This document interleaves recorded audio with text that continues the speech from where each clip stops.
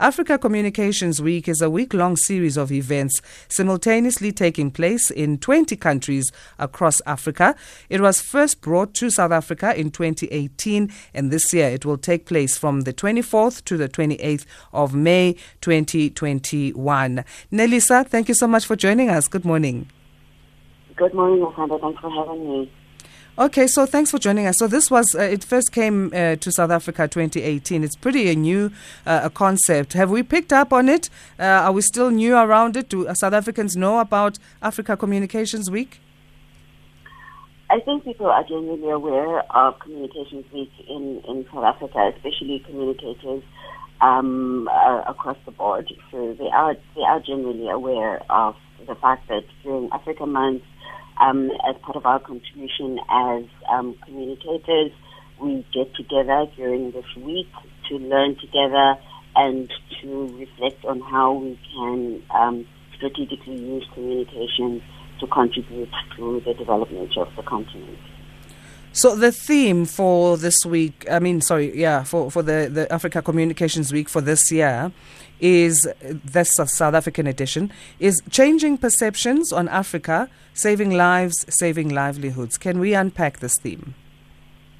Yes, so the aim with the theme is to actually bring together communicators so that we can look at how we've handled communicating Corona up until this phase, and how we can position narratives going forward around the pandemic. And we know now there's quite a lot of work that needs to be done around the uptake of vaccines. So to kind of look at different angles around stories that have been told around the pandemic. So, for example, some of the items on the program include looking at data across social media, how have, the different moving parts around the story of Corona, how have they worked, where are we being effective, where are we being not, to kind of also start delving deeper into the area of fake news, because we know that there's also been a lot of myths and fake news that's been spread around the pandemic and the vaccine. So a strong focus, here will be on how African states can collaborate on storytelling using the power of heritage in terms of how we position ourselves on the continent. Quite a feat, because the African narrative is one that would be very difficult to, put into one, because we've got 54 countries, we've got thousands of ethnic groups and different languages, different cultures, and now different histories, even different ways of running politics. Where will it begin then when we say we need to collaborate on our stories and how we tell these and use them for our heritage and positioning ourselves as better in the continent? So one simple way we're trying to do that is that we know, for example, in South Africa, we have press attaches and embassies from almost all the countries in the continent. We want to be able to use those assets that are here so that we can see more stories from all these different countries in the South African media, so that South Africans and other Africans who are in this country can start seeing themselves reflected in stories in the media. And the AU has declared this year as a year of the African heritage. So we want to be able to just do one thing, tell more stories about the rich heritage of this continent, just using the assets that we have within the country at the moment. So what are the planned activities during the 24th till the 28th of May? We know in South Africa it will be a hybrid event. Yes, so obviously all the events will be streamed live on social media platforms via GCIS and via PRTNZA. And the physical events that will be happening at Freedom Park. Freedom Park is an entity of the Department of Arts and Culture in Pretoria.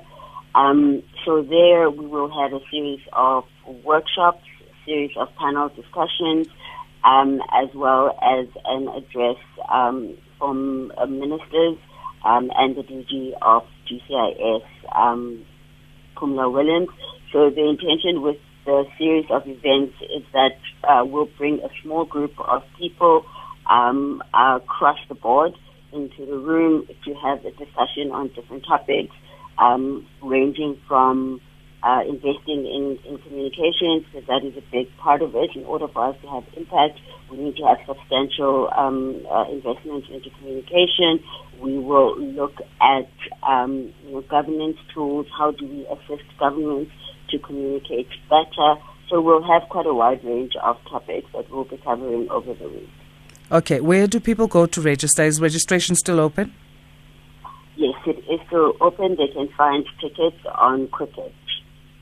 Okay. Tickets are free. So it's that simple.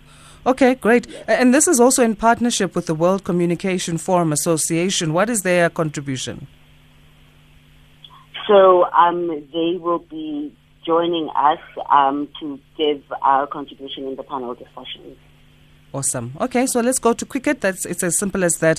And after this, is there going to be a booklet released? Because we always wonder what happens after seminars and gatherings. So what we will do is we will share all of the presentations that will be done via the PR Trends website, and we will also be doing a post-analysis report that will go to all the delegates. Okay, can you share that website? www.prtrendsza.com. www.crchange. prtrendsza.com. All right, sorry, I couldn't hear you clearly there. No problem. So www.prtrends.za.com, and then Quicket for tickets for the actual Africa Communications Week. Yes. Thank you so much again for joining us, Nelisa. All the best to you. Please don't get a headache. I know how it is when you have to do events, but hey, we want to see you in one piece after the 28th.